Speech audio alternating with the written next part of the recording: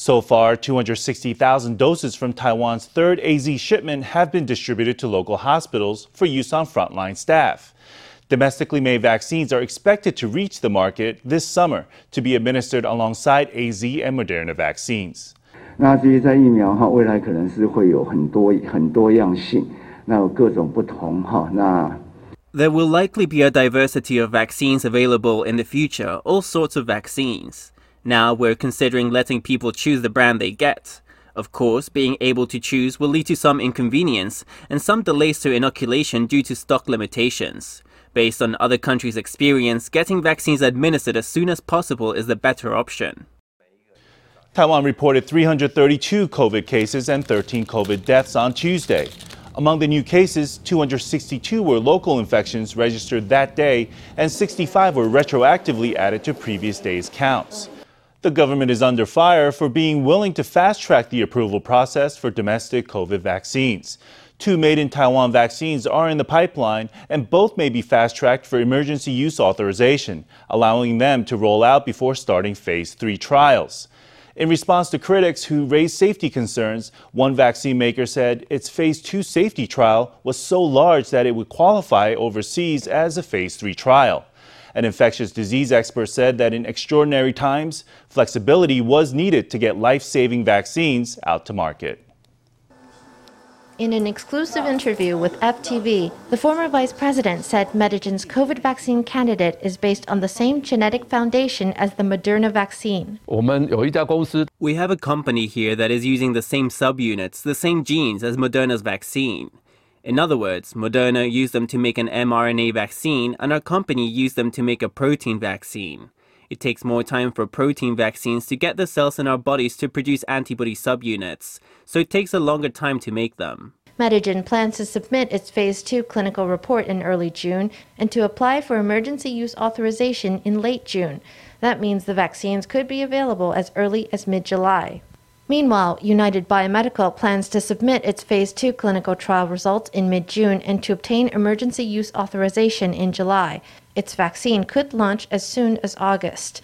On Tuesday, United Biomedical defended its vaccine against critics who said it had yet to complete Phase 2 testing. Typically, a foreign vaccine maker only needs to do a Phase 2 trial with 400 to 600 people. But the Health Ministry asked us to use 3,000 or 4,000 subjects in our Phase 2 trials. Internationally, that would be enough for Phase 2 and 3 trials. The coronavirus outbreak has spread suddenly and fast. We're equipping our arsenal as we're waging war. So I think that exceptions are to be made in certain circumstances.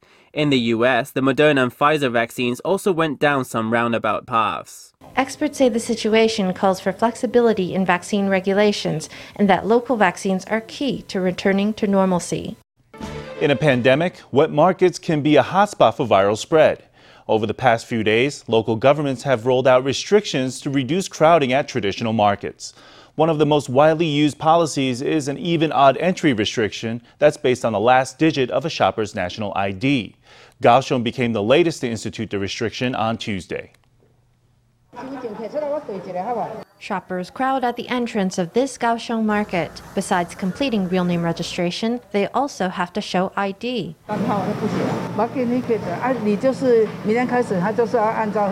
Kaohsiung's even-odd entry policy started Tuesday, catching some patrons off guard. More than 1,000 people were mobilized across the city to help police screen visitors. After a 3-day trial, enforcement will become mandatory at markets on June 4th. I wouldn't say it's ineffective, but I think the effect is limited. Those who are careful will be careful. Those who aren't careful won't be careful, no matter what. You'll notice that the ones passing the disease around are the ones who can't stand to be lonely.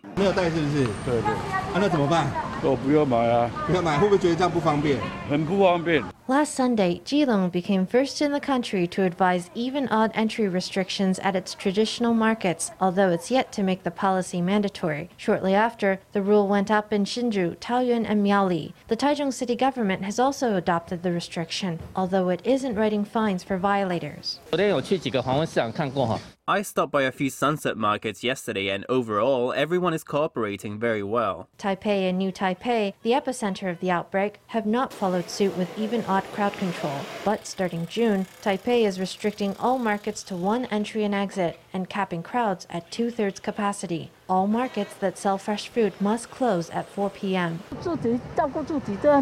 Just look after yourself and don't cause harm to others. Don't go out of your way to put up annoying crowd control restrictions. Meanwhile, New Taipei has asked its 168 traditional markets to set up its own crowd control measures. In Jingshan District, a market is limiting crowds to 50 people. In Sanchong, restrictions are in place on the number of stalls. Markets that don't enforce their own protocols will be shut down, the government says. 有一家前一段时间已经开出稽查单。 There is one market that produced a checklist some time ago yet was unable to enforce them to achieve proper crowd control. This is the Mingxiang market in Banqiao, which will be suspended for 3 days starting tomorrow. It will be able to reopen after it's made the required improvements. Traditional markets can get crowded, making it hard to maintain social distance. Local governments urge shoppers to be self-disciplined and abide by crowd control rules to prevent viral transmission.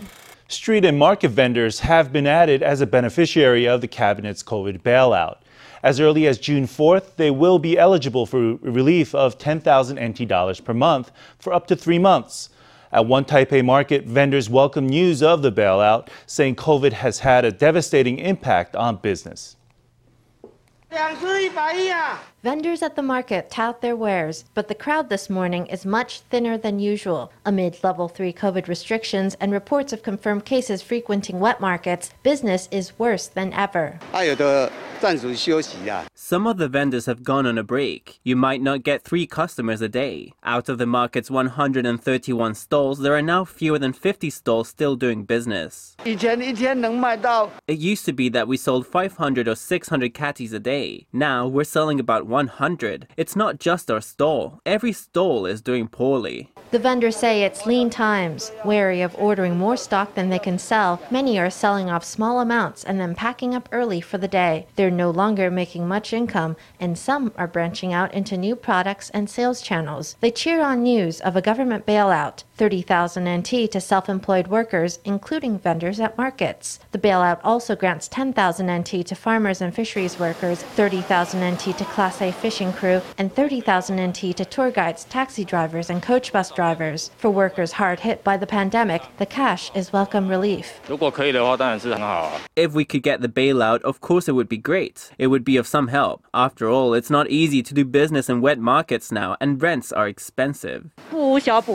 It'll be of some help. I mean, we're already in this situation. There's not much we can do. Vendors say the bailout can't come soon enough. Those who received relief last year will get the new payment directly in their bank account. New applicants need to present their national ID, completed forms, and supporting documentation like proof of economic impact from COVID-19. In a small but attention-grabbing change, the U.S. has started issuing tax exemption cards to Taiwanese diplomats through a different government entity. For about 6 months now, all new cards to Taiwan diplomats have been issued by the U.S. Department of State, which also handles cards for other countries' diplomatic missions. Previously, cards to Taiwan's diplomatic staff were handled by the American Institute in Taiwan. Taiwan-U.S. relations have warmed in recent years. In a shift that's taken place over the last 6 months, Taiwan diplomats have started getting tax exemption cards from the U.S. Department of State rather than the AIT. Regarding the U.S. Department of State's issuance of a new format of personal tax exemption card to our office personnel, this represents an internal adjustment of U.S. administrative operations. The Ministry of Foreign Affairs respects it and has no further comment. The Foreign Ministry confirmed that its diplomats were getting a new version of the card issued by the U.S. Department of State. Taiwan diplomats in the U.S. are exempt from tax on personal purchases in all 50 states. Per a Taiwan-U.S. agreement, they also have diplomatic immunity from civil and criminal proceedings. The Ministry of Foreign Affairs is pleased to see the U.S. Department of State further deepen Taiwan-U.S. relations in line with the Taiwan Relations Act and the spirit of the Taiwan-U.S. Agreement on Privileges, Exemptions, and Immunities. In related news, U.S. lawmakers have introduced the Taiwan Diplomatic Review Act. The bill calls for renaming the Taipei Economic and Cultural Representative Office, changing it to the Taiwan Representative Office. Taiwan's foreign ministry thanked the bipartisan group of lawmakers for demonstrating their support for Taiwan. Well, parenting in a pandemic brings big challenges, and one is corralling kids who just want to be outside. Some try nagging, others put on Netflix. One Kaohsiung mom's solution was a cut above the rest. This hairstylist swings his shears like a ninja handling nunchucks. Snip, snip, snip, and behold, his latest masterpiece. The top is bald, and there are no bangs in front. A ring of hair is left above the ears and the back of the neck. This avuncular look is sure to turn heads. Guess the age of the lucky boy who's rocking it. The kid was 15 years old. He came over for a haircut and his mum and I got to talking. She said her kid loves getting up to no good outside of the house. She asked if I could give him a nice simple cut that would dissuade him from going out, one that would convince him to stay home. Due to the pandemic, a mother of a wandering teen wanted to keep him from meeting up with classmates. She brought him to a barbershop and asked the designer to give him a style he wouldn't want to flaunt in front of his friends. The stylist didn't think twice, and with the help of a razor, transformed the youth into George Costanza. I picked up the electric razor, popped on the guard, and gave the whole top of the head a good mowing, shaving it clean so that he wouldn't dare go outside. After I did that, the kid's face got dark. His mom was laughing on the way out while the kid threw a fit. I don't think that kid will want to spend a lot of time outdoors anytime soon. A bad hairdo in a pandemic. This mom's not the only one who's tried it. Over in Thailand, a tearful little boy was photographed with his dad, who gave the boy a mortifying haircut to keep him from running out into the street. Amid COVID restrictions, these parents are pulling out the stops to keep their kids indoors. All the kids can do is hope their hair grows out by the time the pandemic ends. We're making more and more delivery orders while spending more time at home. Some handshake and drink stores say orders have doubled, but the waiting time for deliveries is growing too. Some delivery riders are giving up their work, concerned not to expose themselves to extra risk. The severity of the pandemic has got many of us into the habit of ordering things online, even food and drink. Recently, online orders reached a new high. I tested out what happens when I order a milk tea from a drink shop just 5 minutes drive away. It was more than half an hour before the delivery came. Drink shop employees told us it takes just 2 or 3 minutes to make handshake drinks like these. But as the pandemic grows, we're staying indoors and delivery orders are increasing, meaning customers have to wait longer. People aren't going out much these days because most of our orders have switched to home delivery, whether our own delivery or delivery by a third-party platform. It must have more than doubled. That means much more work for delivery riders. As soon as one delivery is done, they rush back for the next one. Juggling lots of orders at once is the new normal, but delivery platforms say lots of delivery riders are taking a break now that the virus is spreading. That's a big reason for the longer waits. Most people are still used to ordering things or meals by delivery. Also, some of the riders are not working because of concerns about the pandemic, so the average number of orders coming to each delivery rider is increasing.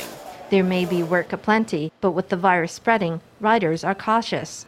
One shared with us his top trick for disinfecting pay. He sprays his banknotes with ethanol and tries them on a laundry rack. Coins are soaked in washing up liquid. Even in a pandemic, riders have got to pay the bills.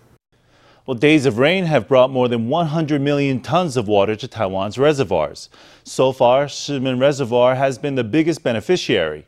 Forecasters say another plum rain front will arrive on Saturday, bringing a chance of torrential downpours in the west and northeast.